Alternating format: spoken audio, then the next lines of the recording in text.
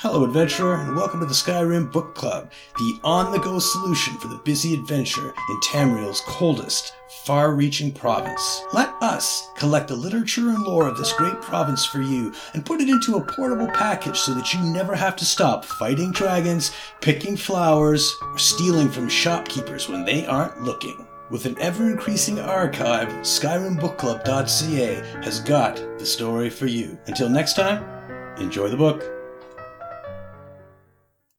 Tribes of Blackwood, Gideon and the Border, by Amenubeth Harent, The Wayfarers' Society of Wayrest. An overview of the Argonians of Gideon. After my long and perilous excursion to Murkmire, I thought it best to return home to High Rock for some well-deserved rest, but it seems the Eight had other plans. Sales of my first book, The Tribes of Murkmire, far exceeded expectations, a happy dilemma for any researcher. So, to fulfill the newfound demand, I bid my caravan farewell at the Trans Niben and set out east toward Gideon. For those readers who have never been there, Gideon is a paradoxical mix of countless cultures, a confusing mishmash of Ayleid architecture, imperial history, Kothringi folklore, and Argonian tradition. Despite its rich cosmopolitan history, present-day Gideon is peopled mostly by Argonians. Unlike their cousins to the south, whom I grew to cherish like family, the Argonians of Blackwood both bear the scars and reap the benefits of long exposure to Cyrodiil.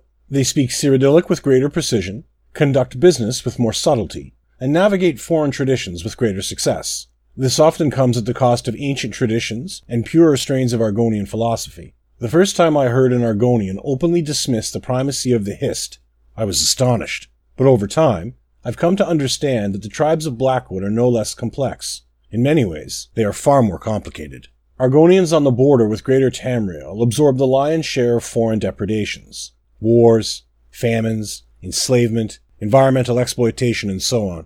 Border Argonians have borne it all. As a result, nearly all the friendships I struck with local Saxhleel were hard-earned. Most Murkmire Argonians regard foreigners with a bemused, almost comic disinterest. Blackwood Argonians, however, view most outsiders with a skepticism that borders on the cynical. A local leader named Keshu has made great strides towards integrating her people into wider Tamrielic society. I pray that endeavor leads to greater cooperation, not greater distrust.